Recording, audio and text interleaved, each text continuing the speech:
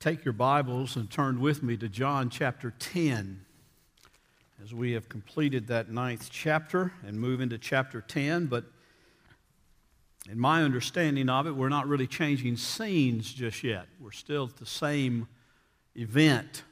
There's a little bit of differences of opinion on that, whether chapter 10, you've got to remember, please always remember, these chapters and verses were not in John's original letter or any other original gospel or any other letter or writing in the Scriptures. Those are man-made devices, very helpful man-made devices. It's a lot easier for me to say, turn to chapter 10, verse 1, than to say, well, turn over there where Jesus says, truly, truly, I say to you. There's a bunch of those, all right? So it's a nice little device to be able to immediately get to a point, and I'm glad that the translators did that, but those are not inspired. Those are just man-made devices to help us to find places in Scripture. But there's some discussion as to whether chapter 10, verses 1 through 21, is a continuation in the synagogue area at the Feast of the Tabernacles, or whether it's actually a part of chapter 10, verse 22, where John recounts to us at the time of the Feast of the Dedication. I tend to put verses 1 through 21 back at the Feast of the Tabernacles, back at the feast that we've been looking at all this time. And it's going on afterwards. It's going on sort of out in the courtyard. It's a little bit of a discussion between Jesus and the Pharisees and Jesus and the blind man. But I do that because I see down in verse 21, it says, these are not the sayings of a demon-possessed, one demon-possessed. A demon cannot open the eyes of the blind, can he? So they're still thinking about that man that we've been talking about that had been blind since birth and now has been given sight by the Lord Jesus Christ. So I think the debate, the discussion is going on. I also tie it in because of what Jesus said to the Pharisees, or actually the Pharisees questioned him about back in verses 40 and 41. Where the Pharisees said, we are not blind too, are we? And Jesus says, well, yeah, you are. If you were blind physically, you would have no sin maybe, but since you say we see, your sin remains. And he's saying to them, no, you're not blind physically. You're not blind in some ways, but spiritually, you don't see your sin. You don't see your need for a Savior. You don't even see your need for interpreting the law rightly. You interpret it wrongly. And so in all of that, Jesus moves into this chapter 10 where he starts talking about the shepherd. Now, the shepherd is not a unique discussion to Jesus or to the New Testament. As a matter of fact, the shepherd is an Old Testament analogy, an Old Testament picture. Ricky read today from Psalm 23, one of the most famous Psalms, one of the most well-known passages of Scripture, where David writes, the Lord is my shepherd. I shall not want. He makes me lie down in green pastures. He leads me beside the still or the quiet waters. He restores my soul. The Lord is my good shepherd. But also in the Old Testament, the leaders, the priests, the Sanhedrin, the Pharisees, all those who were a part of the religious leadership are referred to as shepherds. And so coming out of this discussion of spiritual blindness, Jesus starts talking about shepherds. I think he's throwing it right back at them and saying, listen, you try to claim to be shepherds. You act as though you're the shepherds of God's people, but you're not functioning as true shepherds. You are not leading the people as God would lead the people. You're doing it in your own strength. You're doing it on your own might. You're leading the sheep astray. It's what he's saying to these religious leaders. That can be said to a lot of religious leaders in our world today. I mean, the truth of the matter is there are a lot of people who claim to be shepherds who aren't shepherds. There are a lot of people who claim to be shepherds who lead people astray in their own appetites and their own desires and their own wants and just saying, do for me and I'll do for you type things. And that's what these shepherds, so-called, were doing. And so coming out of that discussion with the blind man, this is what Jesus says in the first 6 verses of the 10th chapter of John. Truly, truly, or if you got King James, verily, verily, In other words, listen to what I'm about to say. This is important. When Jesus repeats that word verily or truly, he's saying, perk your ears up. Hear what I'm about to say. What I'm about to say to you is vital. It's absolutely important. Truly, truly, I say to you, he who does not enter by the door into the fold of the sheep, but climbs up some other way, he is a thief and a robber.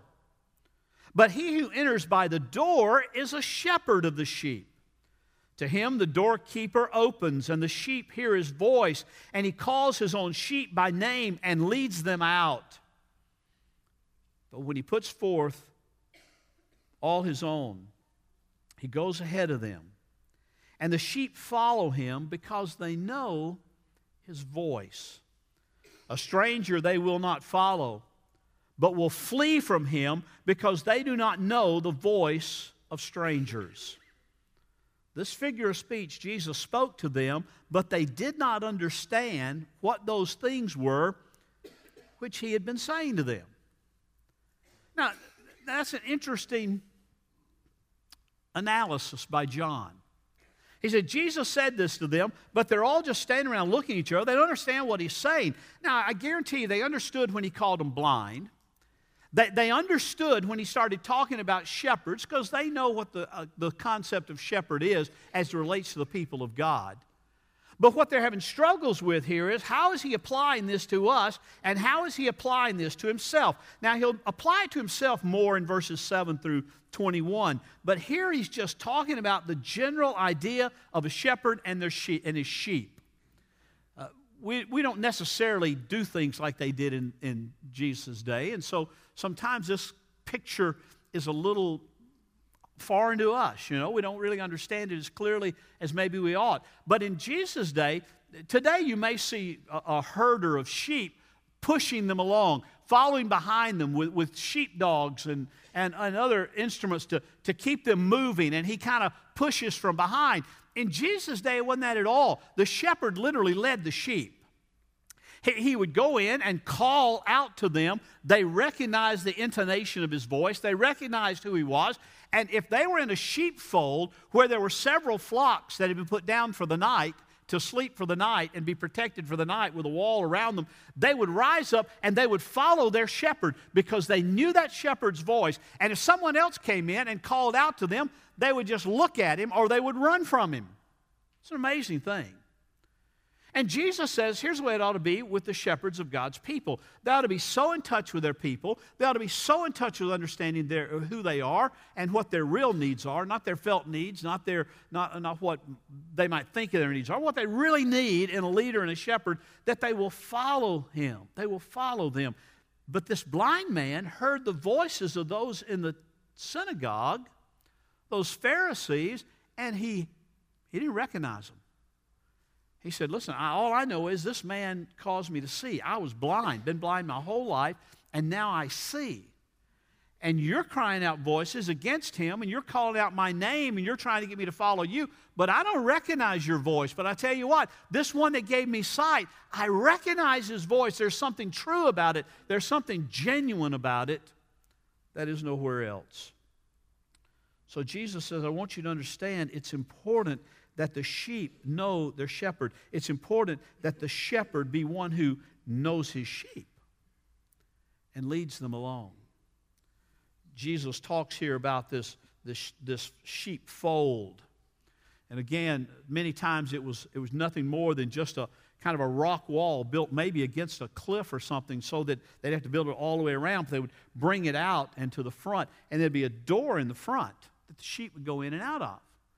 And many times the wall was no more than just 2 or 3 feet high, and it would sometimes have briars and thickets laid on top of it, just so if the sheep did decide they're going to try to jump the wall, they would be convinced otherwise fairly quickly. And so they would all be put in there. And at night, many flocks would be put in. And sometimes some would try to slip over the gate. The thief and the robber would never enter through the door because the doorkeeper, be it another shepherd, who is just kind of watching it for all the shepherds this night and guarding it from wolves and thieves of the sheep, he would never let a robber in that door. He would only let those who belong in there, those who the sheep belong to, come in that door. And Jesus says, I want you to understand something. If you're going to follow, if you're going to be a disciple, you need to know who the shepherd is.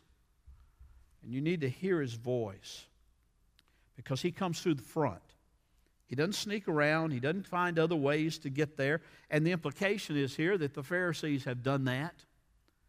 They're trying to be shepherds of the people, but they haven't entered the right way. Now, I don't know if they've violated their oath of office, or if they violated the call, if their ordination is not sufficient and they've not done it. I don't know exactly what he's speaking of there, but he's giving the indication here that those are false shepherds.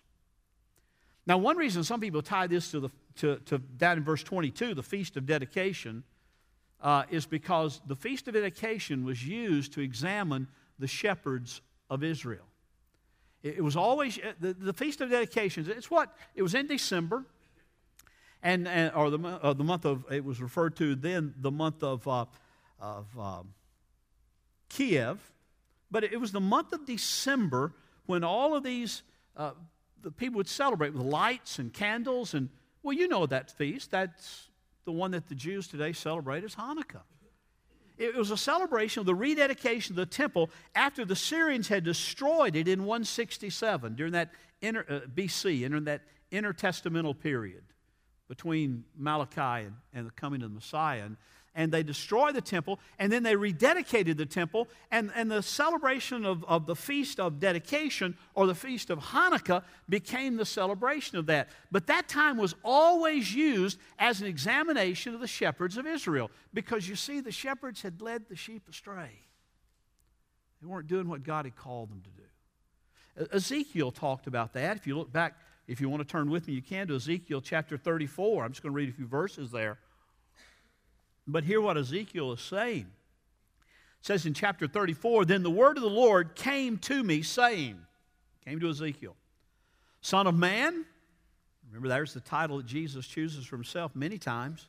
Son of man, prophesy against the shepherds of Israel. Prophesy and say to those shepherds, Thus says the Lord God, Woe, shepherds of Israel, who have been feeding themselves. Should not the shepherds feed the flock? In other words, they've been leeching off the flock. They've been feeding themselves. They've been getting what they want rather than giving what is needed for the flock.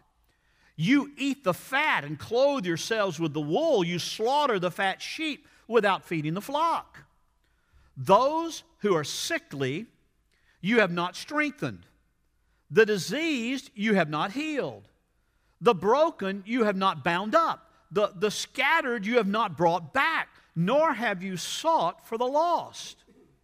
Remember that shepherd, the parable Jesus uses, the shepherd who has the 99 in the fold and goes out to find the one because that one is special to him, precious to him. He goes and brings him back. Well, he says, you haven't done that. But with force and with severity, you have dominated them. You've taken the law of Moses, you've multiplied it and multiplied it again. You've got all these laws that just dominate on the people. They press down on the people. There's no freedom for the sheep. There's no joy for the sheep. They're dominated by the shepherds. You haven't healed the sickly. You haven't strengthened them. You haven't healed the diseased. You haven't, those who are broken, you haven't bound them up or scattered, brought back. I mean, God's very critical here. They were scattered for lack of a shepherd.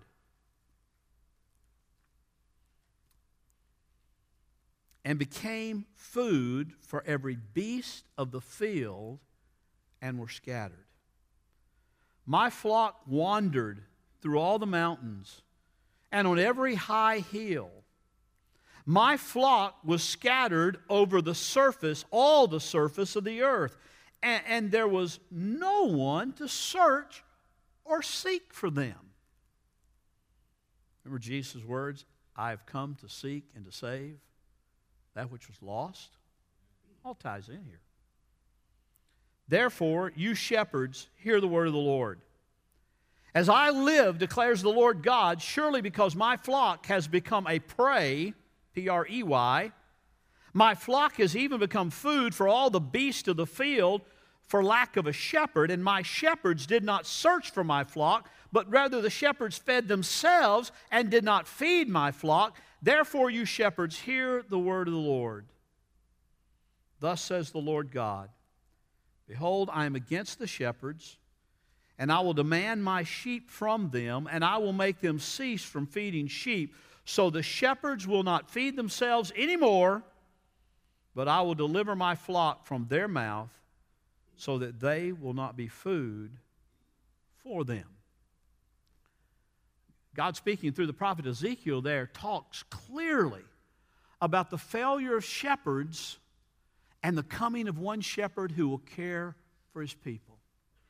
And that's why Jesus will refer to himself later on in John's gospel as the great shepherd. I am the shepherd. I am the good shepherd, he will say in verse 11, and we'll get to that later. But the point he's making here is that there is a failure of those who are charged with the truth of God's word and those who are charged with caring for the sheep. I read an article this week about one well-known pastor, shepherd, evangelist, whatever you call him, televangelist, who has asked his people to send him $2.5 million so he can get out of debt. Now, my question was, what are you doing $2.5 million in debt to start with? But I found out he wasn't $2.5 million in debt. He was $5 million in debt. But somebody else had said, if you can get your people to give $2.5 million, I'll give $2.5 million, and you can be out of debt. You need to be out of debt. And all of a sudden, he starts saying, I need you to send me $2.5 million so I can be out of debt.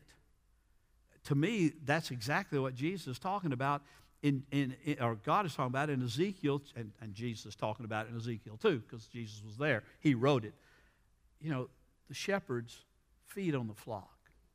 They leech off the flock.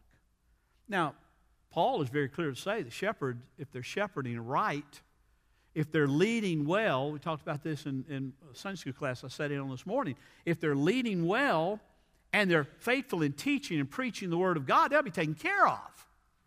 They'll not go hungry. They'll not go in destitution. If they're leading and feeding the flock, then they ought to be treated as worthy shepherds and cared for by the flock. No problem there. But many times there's a leeching and a using that is not leadership, that is not shepherding, but it's just the opposite of what God has called them to do. That's what these Pharisees were doing. They were wealthy. They were in charge. They made all the rules. And they looked at the people and said, you do what we say or you'll be, what happens? If you don't follow exactly what they say, what happened to the blind man? Now seeing man. What happened to him? It's not a rhetorical question. What happened to him? Yeah, he was cast out of the synagogue. Said, you're not going to live by my rules? Then you're out of here. It's not shepherding. Jesus says, my shepherds ought to go after those who are strayed. My shepherds ought to heal those who are diseased. They ought to bind up those who are broken, who are crippled. They ought to hold them and care for them. The same is true in our day. Jesus is coming along, and now he's going to say, my sheep will hear my voice, and they will follow me. My sheep will hear my voice, and I will shepherd them, and I will be a good shepherd to them, and I will care for them. I will care for them so much that I will even lay down my life for them. And there's the example we're to follow. There's the example we're to see. It's not the one of a shepherd who will take advantage of the flock.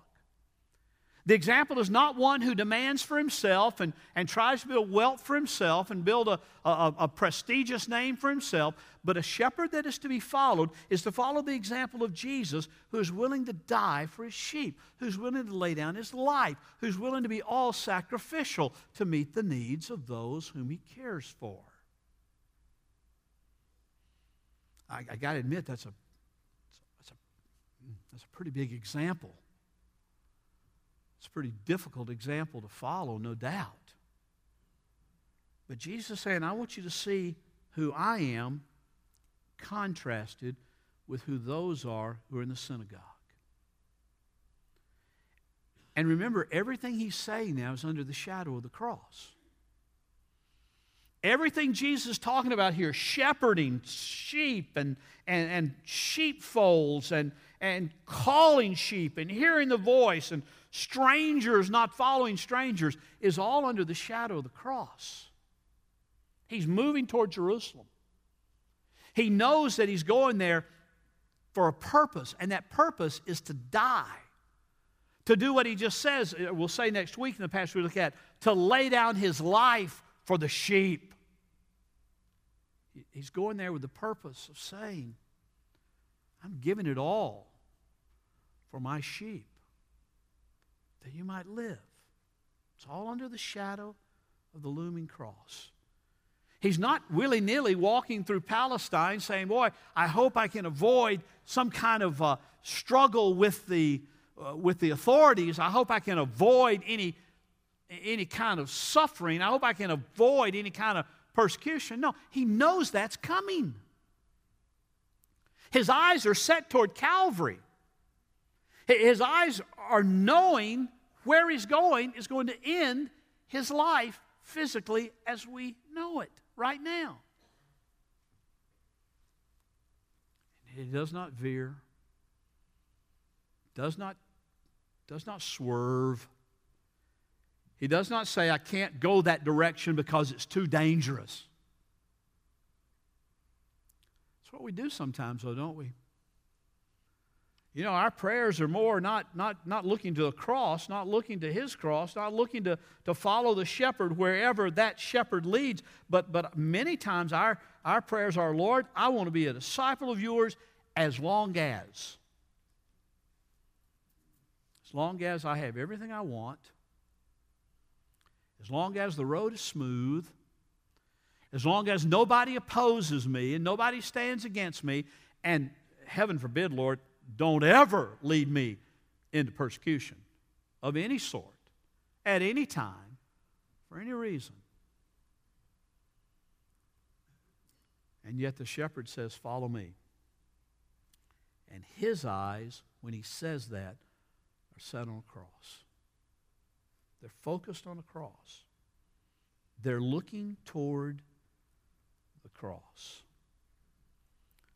John says in verse 6, he says, this figure of speech could be a parable, could be analogy, but this figure of speech, shepherd, all this, thieves, robbers, which Jesus spoke to them, but they did not understand what these things were which he had been saying to them. Why? Because they were blind. They were blind, not physically, but they were blind spiritually. And Jesus said they did not see. They did not know what I'm talking about.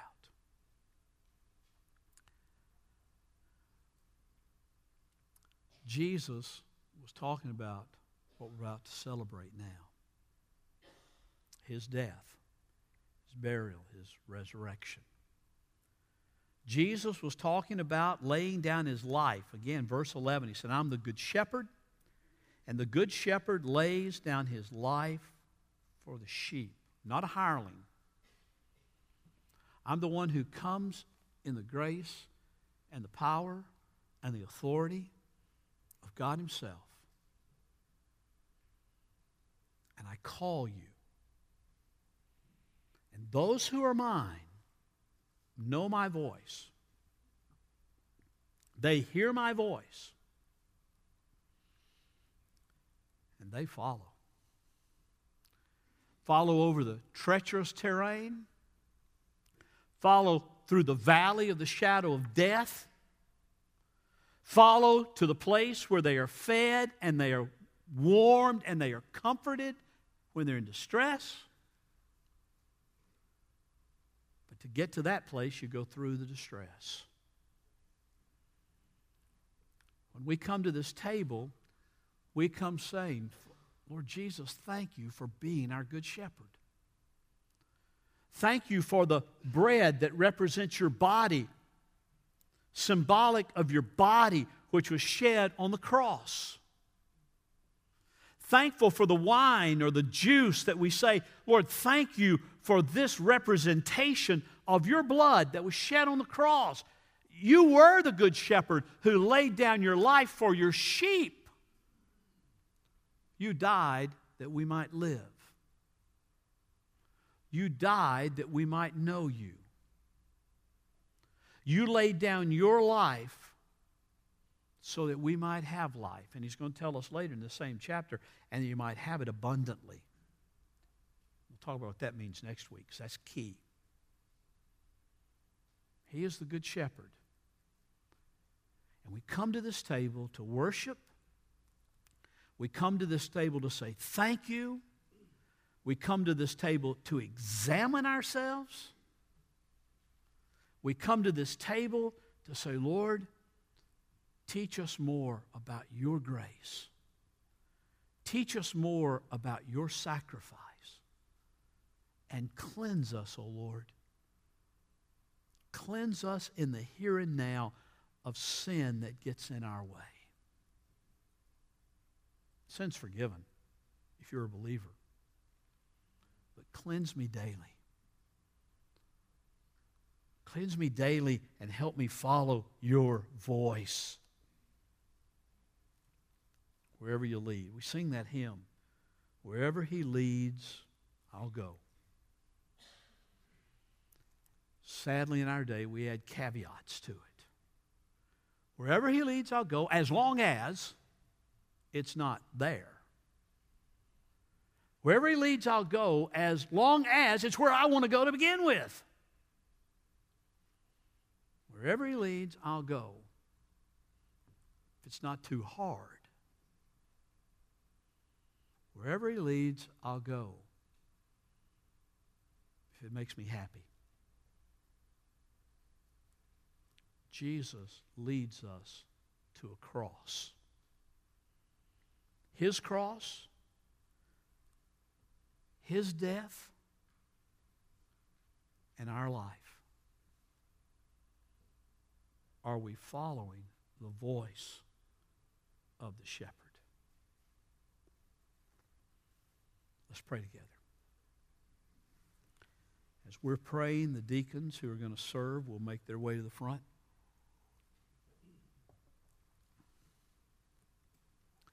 And prepare to serve this table, this meal.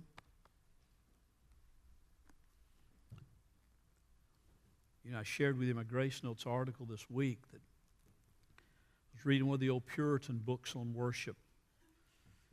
And it talked about the Lord's table. It said, be sure and give warning at least a week before you come to the table. And so last Sunday night I gave warning, and during the week in the article I gave warning.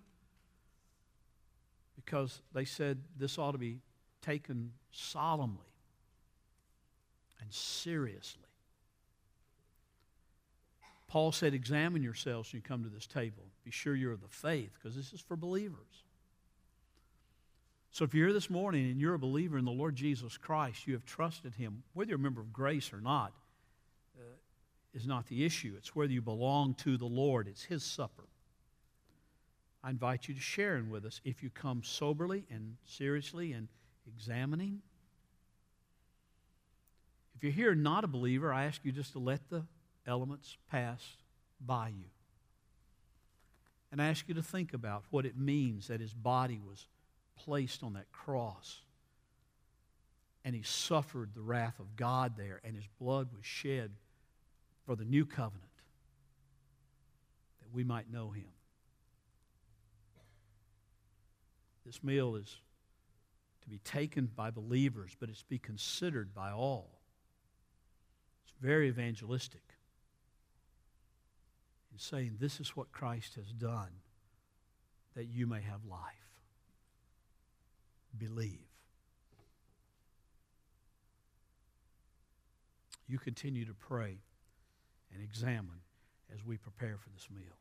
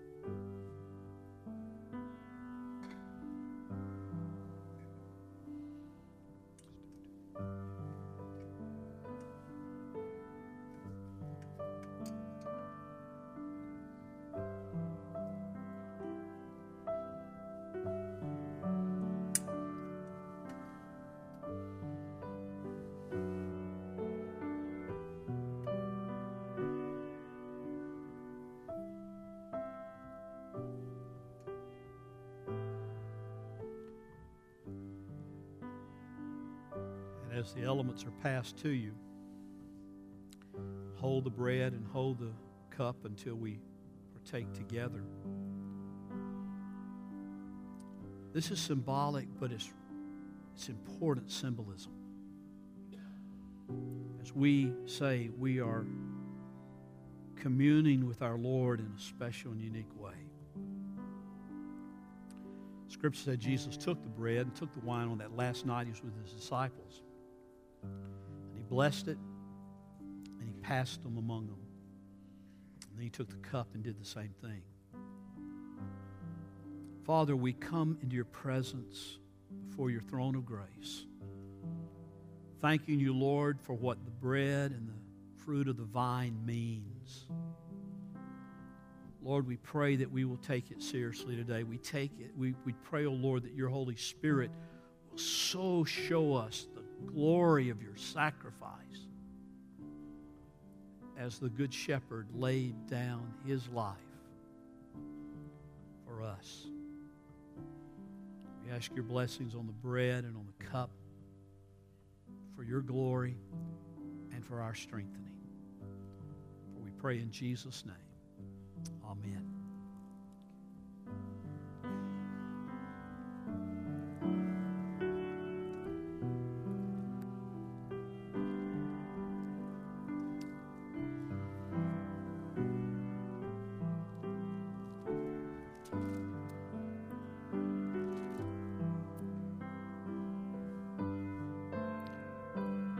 At the time of the Feast of Dedication took place in Jerusalem, it was winter.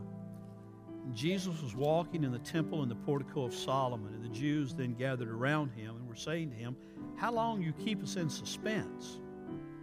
If you are the Christ, tell us plainly." Jesus answered them, "I told you, and you do not believe. The works that I do in my Father's name, they testify of me, but you do not believe because you are not of my sheep. My sheep hear my voice, and I know them, and they follow me. And I give eternal life to them, and they will never perish, and no one will snatch them out of my hand. My Father, who has given them to me, is greater than all, and no one is able to snatch them out of the Father's hand. I and the Father are one."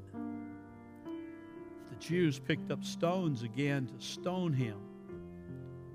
Jesus answered them, "I showed you many good works from the Father. For which of them are you stoning me?"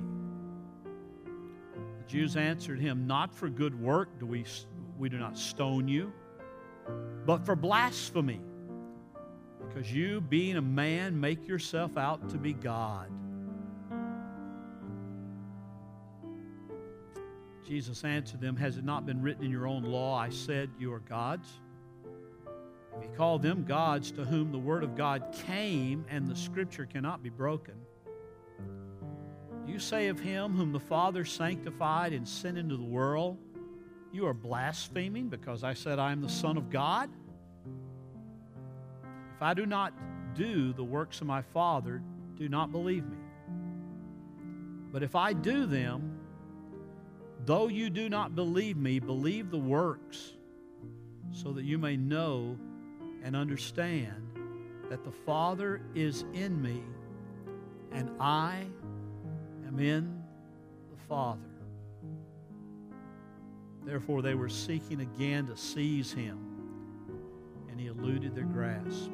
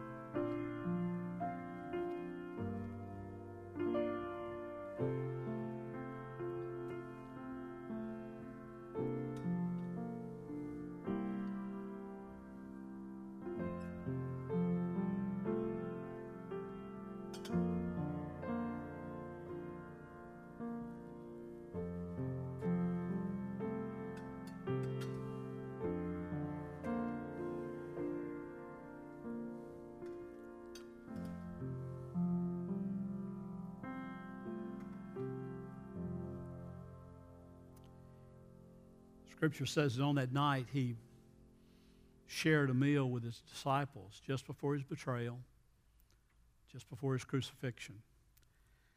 He took the bread and he broke it and he said, "This is my body, which is given for you." On the cross. He said, "Take it and eat it, and do this in remembrance of me."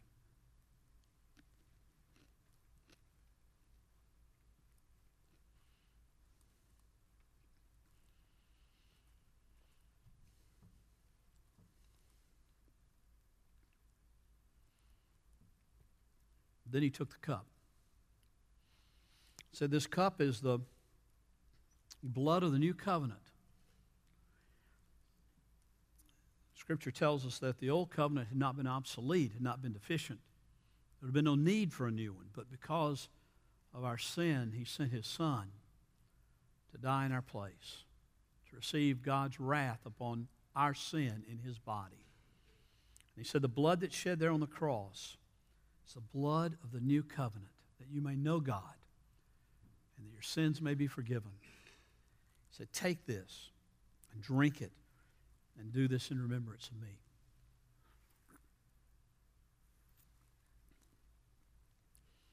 He said, "Do this in remembrance of me until I come again."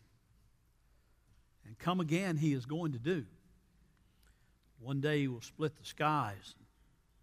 All his people rejoice in his second coming. And we will celebrate with him the life that he has given us for now and forevermore. Scripture says on that night they observed that meal with him and they sang a hymn and they went out. We're going to stand together and sing together a hymn, and we're going to sing, "I Will Glory in My Redeemer." This is also a hymn of commitment. As God leads in your life, if you need to come and unite with this church family or confess Christ as Lord, whatever your need might be, you be obedient and you come as we sing together. Let's stand together and let's sing.